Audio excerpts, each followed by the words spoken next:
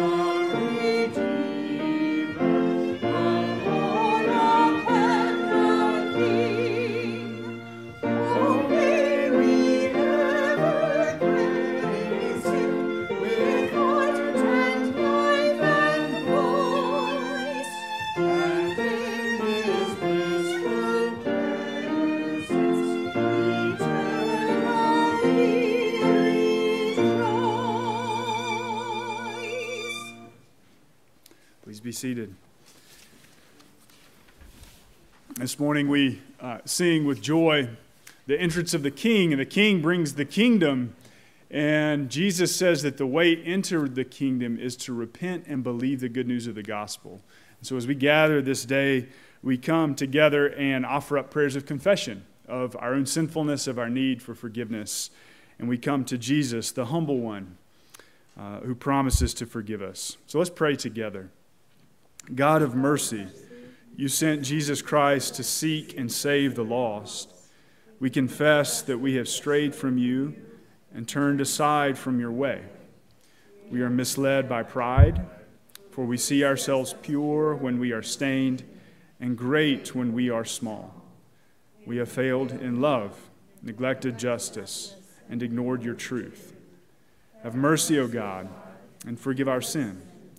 Return us to paths of righteousness through Jesus Christ, our Savior.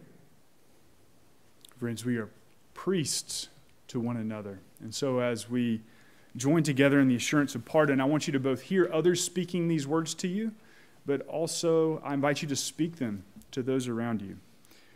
So hear the good news. Who is in a position to condemn? Only Christ. And Christ died for us. Christ rose for us. Christ reigns in power for us. Christ prays for us. Anyone who is in Christ is a new creation. The old life is gone. A new life has begun. Beloved, know that you are forgiven and be at peace. And let this peace of Christ rule in your hearts. To this peace we have been called as members of a single body.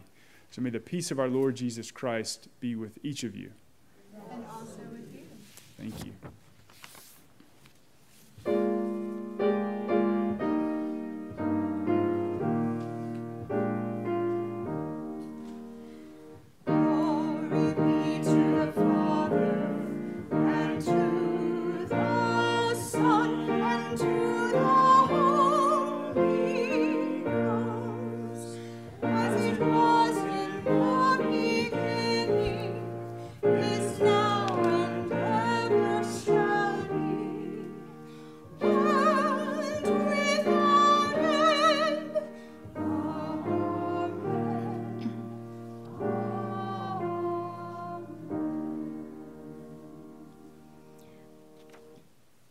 Several announcements. Tonight, the Malin Fellowship Gathering will meet in Spruce Pine. There will be a business meeting at 6:30 and worship at 7 o'clock at Spruce Pine. Again, this will be for the counties of Presbyterians who reside in Mitchell, Avery, and Yancey counties are all invited to attend. If you would like to go, you could meet here at the church at 5:45. And Junior Sluter will be driving over, or you can follow each other over to the meeting.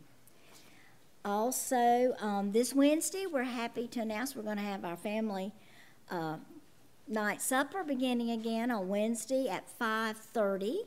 And we would like for you to sign up if you plan to come. You don't have to fix anything. The meal will be provided. I think it's going to be spaghetti.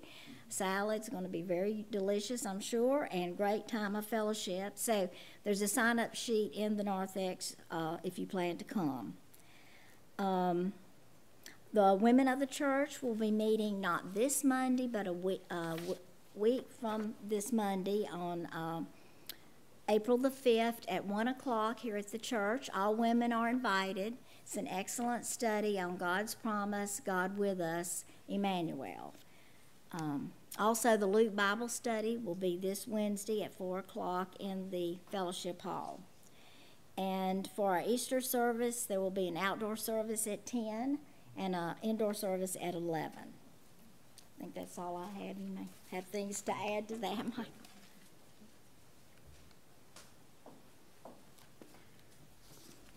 I had two things.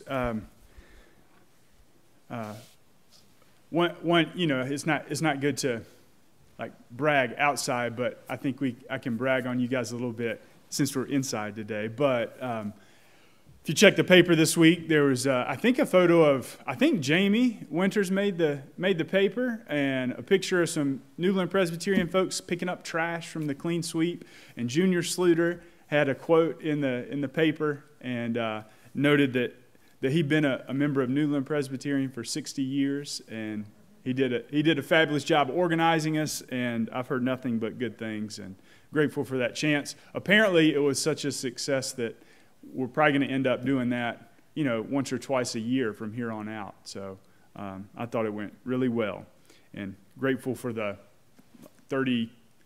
35 or more between us and Fletcher Presbyterian who took part. So that was great.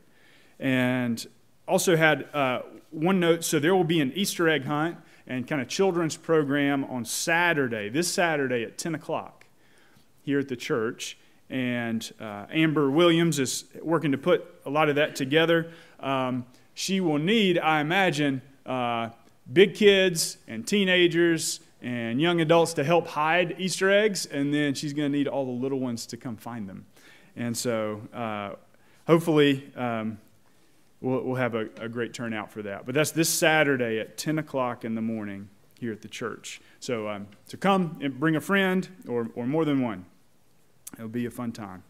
And yes, Marie noted 10 o'clock and 11 o'clock outside and inside for Easter Sunday coming up.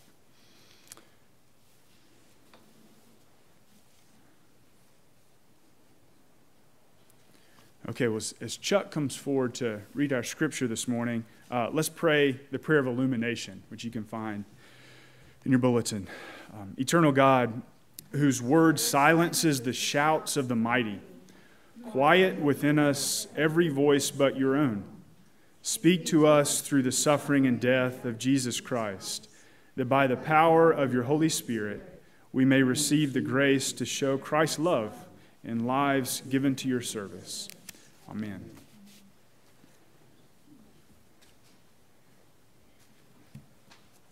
Our scripture reading this morning is from Matthew chapter 21, verses 1 through 11. As they approached Jerusalem and came to Bethphage on the Mount of Olives, Jesus sent 2 disciples, saying to them, "Go to the village ahead of you, and at once you will find a donkey tied there with her colt by her. Untie them and bring them to me. If anyone says anything to you, tell him that the Lord needs them, and he will send them right away." This took place to fulfill what was spoken through the prophet. "Say to the daughter of Zion, see, your kings come to you, gentle and riding on a donkey, on a colt, the foal of a donkey." The disciples went and did as Jesus had instructed them. They brought the donkey and the colt, placed their cloaks on them, and Jesus sat on them. A very large crowd spread their cloaks on the road, while others cut branches from the trees and spread them on the road. The crowds that went ahead of him and those that follow shouted, "Hosanna to the Son of David! Blessed is he who comes in the name of the Lord! Hosanna in the highest!" When Jesus entered Jerusalem, the whole city was stirred and asked, "Who is this?" The crowds answered, "This is Jesus, the prophet from Nazareth in Galilee." Thanks to the word of the Lord. Thanks be to God. So this is Palm Sunday, the Sunday when we process into the church waving palm branches and place them upon the Lord's table. It's the Sunday when Jesus entered into Jerusalem one week, I guess the week of Holy Week. Friday would be his crucifixion. Saturday, his day of rest, the Sabbath in the grave. And then, of course, Sunday marked his resurrection. And it is also the time where careful readers of the Scriptures and scholars who work through this kind of stuff say an important shift takes place in the gospel. To this point, there's been an emphasis on Jesus' words, on what he has to say, on his teaching, what he's instructing the disciples and the crowds. But now, a focus begins to occur, not so much on his words, though he will continue to speak, but more on his actions, on his deeds. Why is that? Well, Jesus came announcing the kingdom of God. The kingdom of heaven is at hand, he says. And he calls us to repent and believe the good news of the gospel. And so the whole first parts of the gospel account of his life tell us about what he had to say, how he was instructing people about what the kingdom was like and how they could live into it and enter it and participate in it. But now, as he enters Jerusalem, it's like he enters into the final week and he's beginning to act out and not show us so much with his words, but with his living what it looks like for the kingdom to come. For the king, the Messiah, to be inaugurated, for him to come and to hold his position and to be seated upon the throne. So what I want us to do this morning is pay attention to the symbolic nature of the actions that take place in the story. So everybody in what they do are conveying information to us, not only by what they say, but primarily here by what they do. So we're going to look at 3 categories. First, the disciples, and then the crowds, and then Jesus. How did the disciples convey certain things to us by way of their actions? What do the crowds do that open up for us a deeper understanding of what's occurring? And then what is Jesus revealing to us about his kingship, about how he will begin to take his office, and how we can share in that kingdom. Disciples, crowds, Christ. So let's begin with the disciples. The passage that Chuck read for us says that Jesus sent 2 disciples to go into the village in front of them, and immediately they would find there a colt tied with her foal tied beside her. And if anybody says anything to you, says Jesus, just tell them that the Lord has need of it, and they will let you go. And of course, this happens. And listen carefully to how this is relayed to us. It just says, the disciples went and did as Jesus had directed them. The disciples went and did as Jesus had directed them. That's about as simply as you could state that, isn't it? It is right to the point. He told them to do it, they went, and they did it. Now keep in mind, as we think about the disciples, how confused they always seem to be.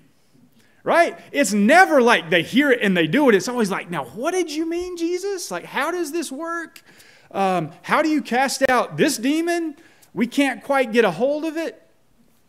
Jesus, the first day of his ministry, heals Peter's mother-in-law. The whole city comes to see what he's going to do next. He gets up in the morning and he goes off to the next place, leaving everyone behind. The disciples are like, why are you not sticking with this massive crowd that's gathered? They're constantly just unsure, confused, not clear, questioning, trying to understand. But now Jesus tells them what? To go get the colt and the donkey and the foal of the donkey, and they went and they did as he directed them. You see the difference? Their actions are conveying something here. As Jesus enters into the final week, as his kingship is about to be revealed, they respond in obedience. And really, we're coming to the end of Lent, this period of preparation, repentance, and so on, trying to understand how we can more fully enter the kingdom. The goal is at the end of Lent, as we enter into Easter, that we too would have become a little more like the disciples, who are able to hear what Jesus is saying and responding and doing it, which seems really simple, doesn't it? But we all know it's not quite that easy. But hopefully, over time and through Lent and as we move forward in our lives, we're better able to hear what God is saying to us and also know what we are going to do about it. That's the core of our discipleship program, those 2 questions. What's God saying to me? What am I going to do about it? Chip and Joy and Bobby and Terry are in that on a Zoom meeting right now with me. And so that's the main question. What's God saying? What are we going to do about it? The disciples are living that out. The second thing we see the disciples doing, they went and did as Jesus had directed them. They brought the donkey and the colt and put on them their cloaks. And he sat on them. So, whenever you hear, we're talking symbolism, right? The symbolic nature of these. When you hear about clothes in the Bible, they're always important. The disciples have taken off their outer cloak and placed it on the donkey so that Jesus can what? Sit on them. It's like he's being enthroned upon them, right? If you think about clothes, what are they? They're these outer garments that we wear that protect us a little bit from the world, that shield us a little bit from things out there. Remember, in the garden, Adam and Eve had no clothes. They were naked and they were not ashamed. It was after they had sinned and after they had to leave the garden and were sent by God out into a world full of thorns and thistles that God came and clothed them so that they could make their way in the world a little easier, a little better, a little more efficiently. And clothing is actually a symbol of everything in our lives that we use to get by a little faster, to move forward a little easier, to protect ourselves from forces all around us outside that, well, are sometimes out to get us explicitly and sometimes just tend to wound us like thorns might in the side. And so if you drove here in a car this morning, that was like an article of clothing.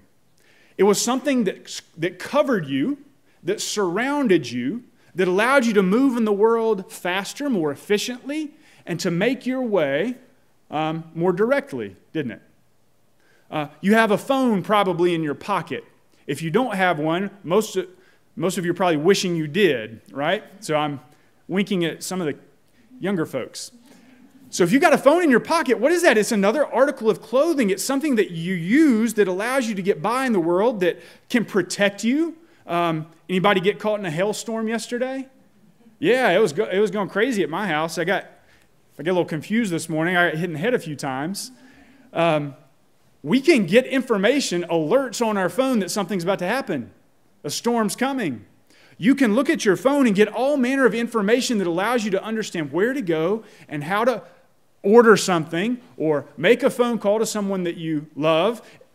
It's a tool. Tools are articles of clothing that we use to get by in the world. And they're good, but they can also become crutches, can't they? Or distractions. The disciples take their cloaks and they place them upon the donkey so that Jesus can sit on them enthroned.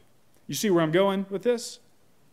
So too are we invited to take all those aspects of our lives that we use either as masks or that we use to protect ourselves from the people around us or for the circumstances of life. We're invited to take our phones and all manner of technological resources. We're invited to set those down, recognize that they are not the ultimate source of authority in our lives, and allow Jesus to sit on them.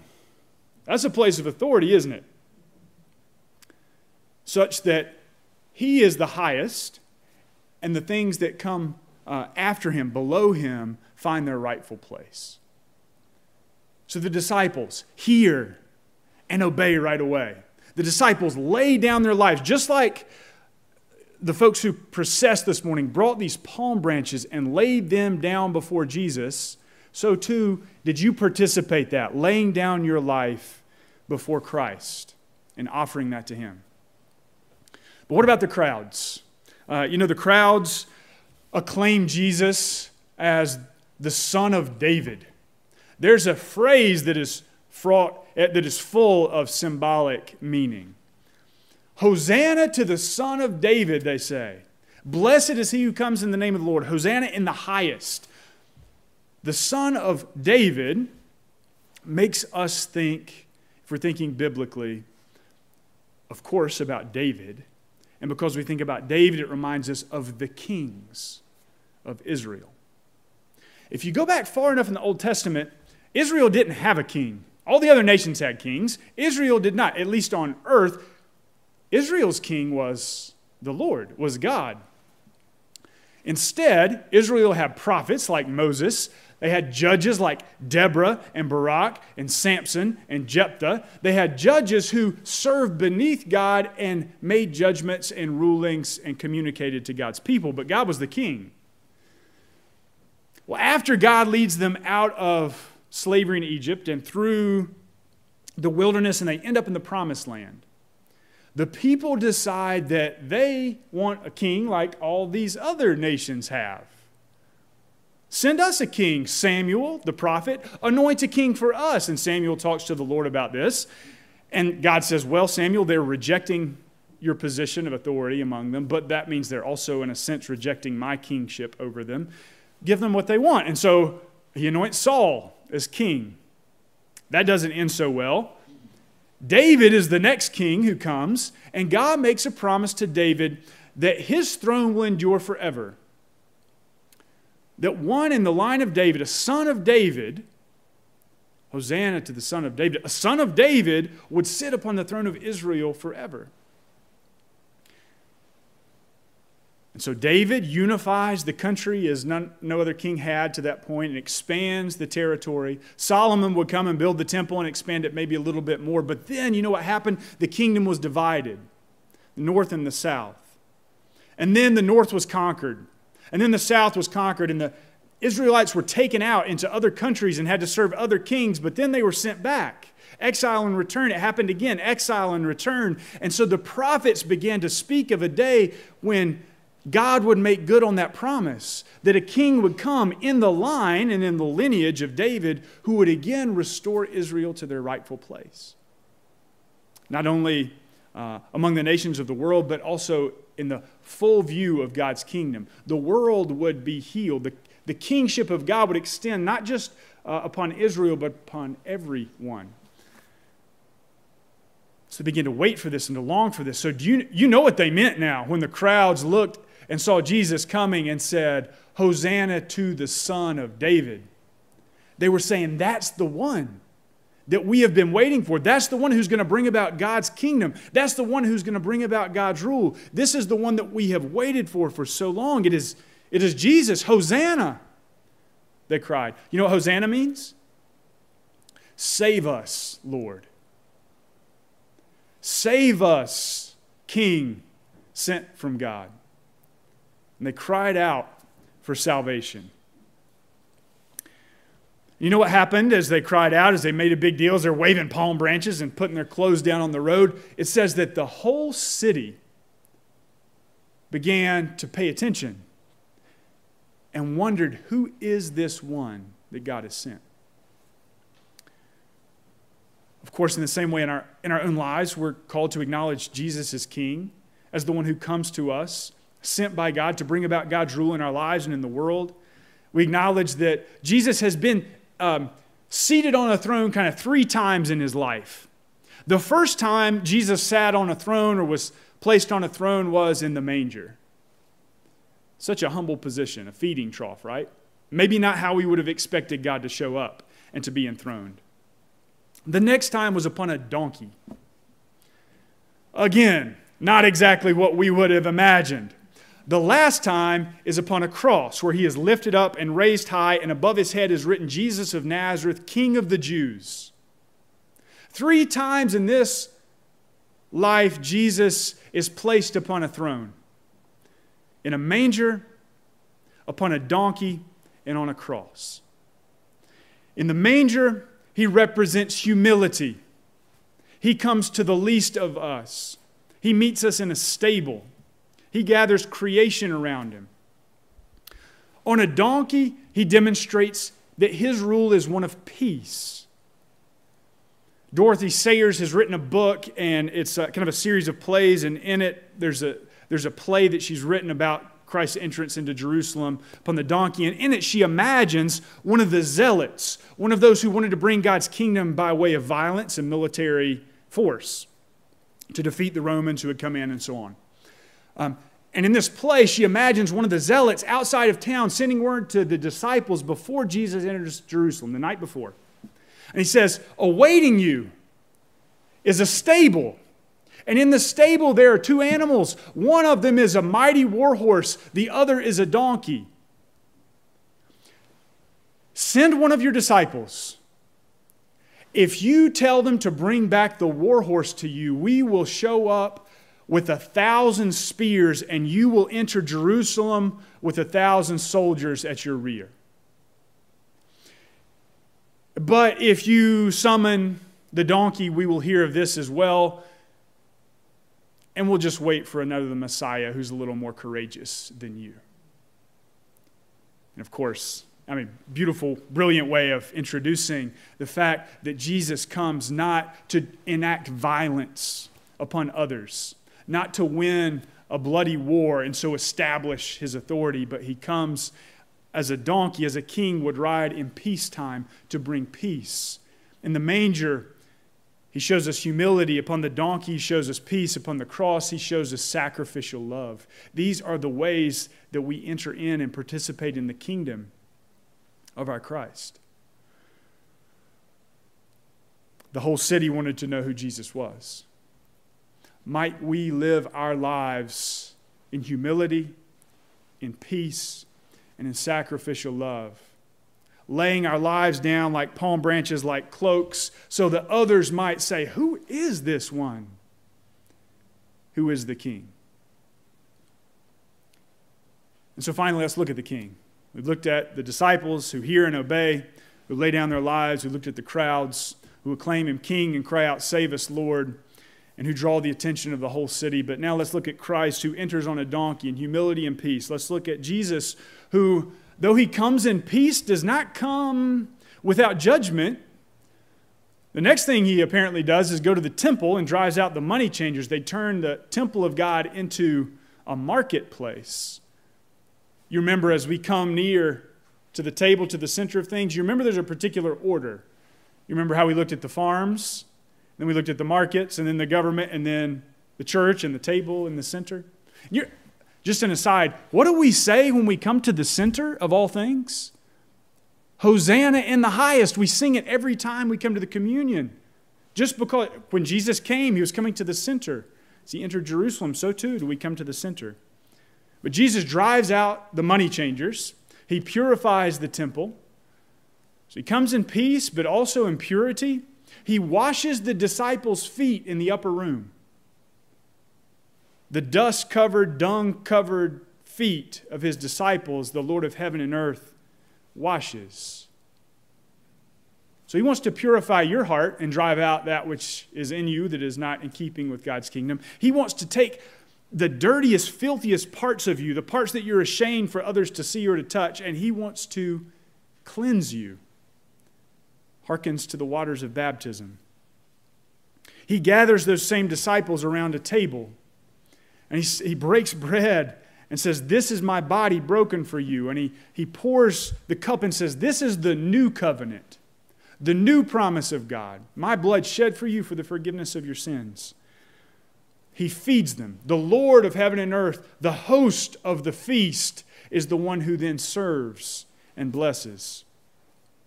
He goes from there to a garden where he prays, these symbolic actions. He prays, he keeps vigil, he sweats blood. He says, "Not my will, but yours be done, O Lord." The disciples fall asleep. And Jesus says, "Which one of you cannot pray for 1 hour with me?" And we worship about an hour or a little more sometimes. Sometimes, not usually. But when we go longer than an hour, can you not worship with me? 1 hour and 5 minutes? Says Jesus. Have you struggled with your sin? Have you labored in prayer to the point you've sweated blood? Have you surrendered your will to God to the point where you feel that kind of weight? And then Jesus, who speaks to the Father all night, goes and stands before Pilate and doesn't say anything. Like a sheep standing silent before the slaughter. The king of this world and the king of all stand in such irony facing one another. And isn't our response to leaders of the world, and we can think not in terms of kings, but maybe presidents. I don't know which ones you like and which you don't. But we don't like to be silent before them, do we? We like to yell and scream and post on Facebook. Might we become more like Christ? Christ who goes to the cross, Christ who endures the scourging, because by his wounds we are healed. By his stripes we receive redemption. He enters into that for us, for you. That's what this week is about. That's what we're remembering. The king who enters in undergoes all of this. And then he goes, yes, to the cross, where he is suspended in the air between heaven and earth. He, the one who unites us to God. He, the one who reaches out with his arms and unites people together. That's the one we worship this week and remember this week. He who descended into the grave, so there's nowhere that you will ever go where Christ has not gone before you. And of course we look forward to Sunday, when he emerges victorious over sin and death and the grave. This week I'd encourage you to take up Matthew or Mark, Luke or John, and just read the section of the last week of Christ's life. You can see what happens each day and remember those things. and see the places, the actions and the symbolic quality inherent to them, and see if by your own actions throughout the week you might enter in a little further to the kingdom which Christ brings. In the name of the Father, and the Son, and the Holy Spirit. Amen.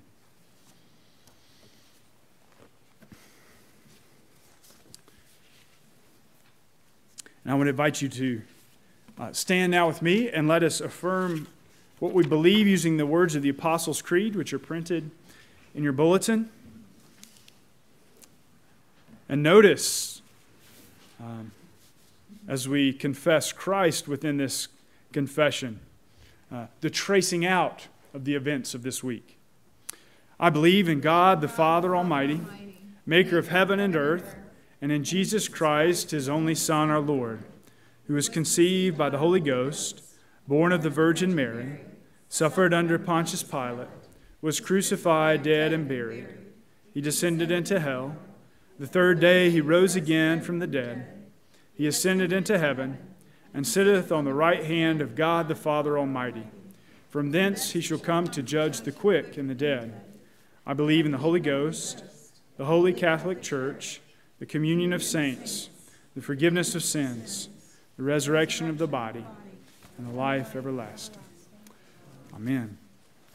You may be seated, please. And I've got, I guess, one additional announcement. I think we've got 5 folks who are interested in going through the new members class, and so we'll be starting a new one of those very soon. Glenn went through this class over a year ago, and then COVID happened, and so we have been delayed, and he and I said, let's not wait any longer to announce your membership with us. And so Jay is here this morning. He met with the session at the last meeting, and he's reaffirmed his baptismal vows that Jesus Christ is his Lord and Savior, that he turns from sin, and that he will seek to be a faithful member of this church with God's help.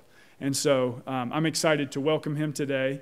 And I'm excited to ask you guys, will you promise to pray for him and love him and encourage him as he engages in his life here as a member of this church? So will you? You will. All right. Wonderful. We're going to pray for Jay, and then we'll stand and we'll sing the doxology together. Heavenly Father, we thank you for the gift of your Son, Jesus Christ, and we thank you for your Holy Spirit. We thank you that you call us to participate in your life and kingdom, and that you grant us membership in your body. And we know that we need one another, Lord. We are hands and eyes and hands and feet, and we need each other. And so we're thankful that you have called Jay to this point in his life to become a member of the Newland Presbyterian Church. We pray that you would anoint him with your Spirit, that you would continue to bless him and lead him and guide him and direct him. We pray that we might all learn from him and he from us, that we together might be built up into your family. And so we ask all of this in the name of our King and our Lord and our Savior, Jesus Christ. Amen. Amen. So let's say, welcome, Jay. Yeah. All right, let's stand and sing glory to God together. Praise God, from whom all blessings flow.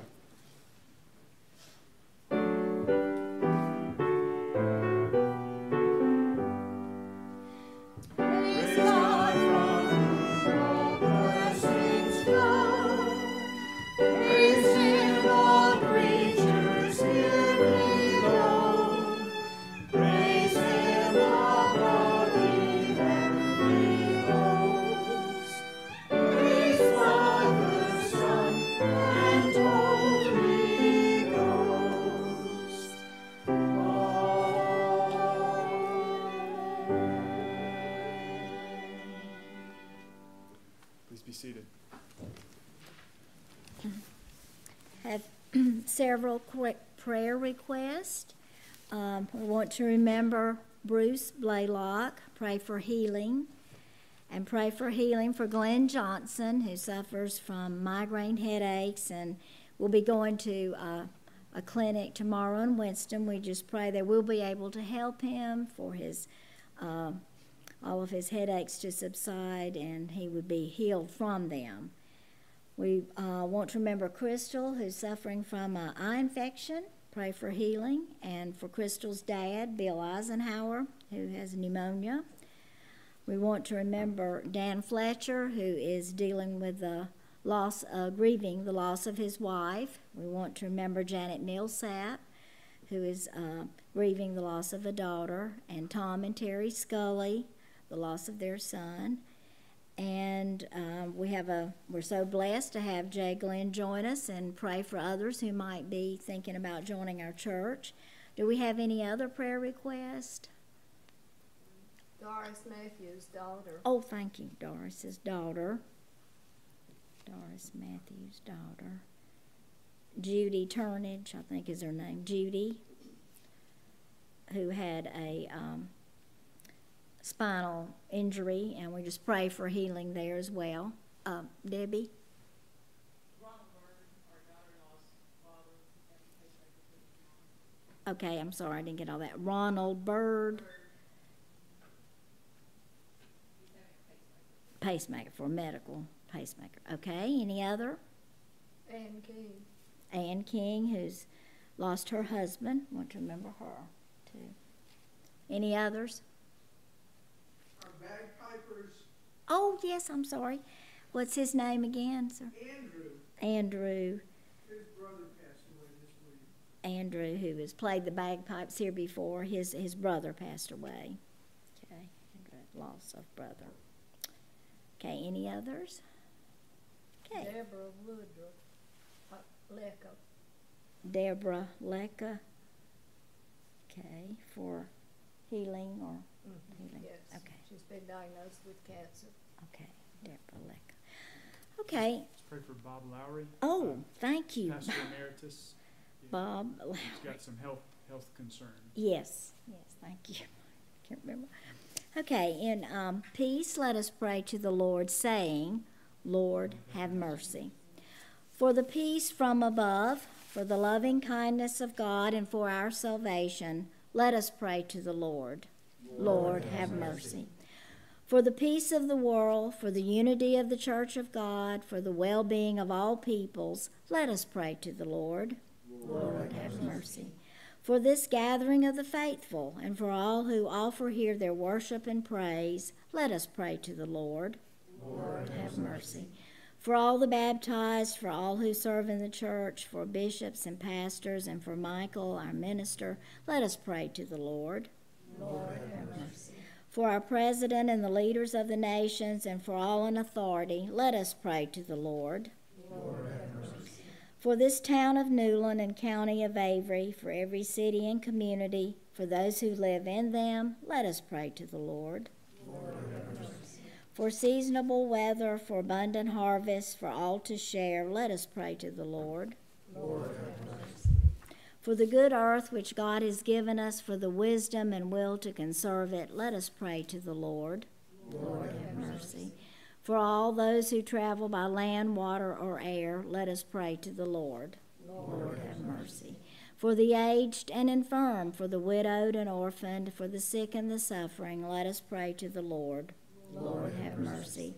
For the poor and the oppressed, for those unemployed and the destitute, for prisoners and captives, for all who remember and care for them, let us pray to the Lord.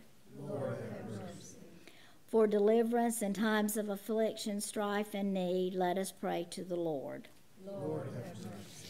And at this time, we want to pray for Bruce Blaylock, Glenn Johnson, Dan Fletcher, Janet Millsaps, Tom and Terry Scully, Crystal Eisenhower, Bill Eisenhower, Doris Matthews' daughter, Judy Turnage, Ronald Bird, Ann King, Andrew, Deborah Lecca, Bob Lowry, and we're so thankful for Jay Glenn joining our church today.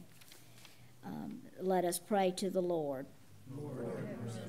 Now let us pray the prayer that Jesus taught us, saying, Our Father, who art in heaven, hallowed be thy name.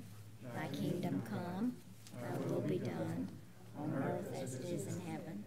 Give us This day our daily bread, and forgive us our debts. as we forgive our debtors.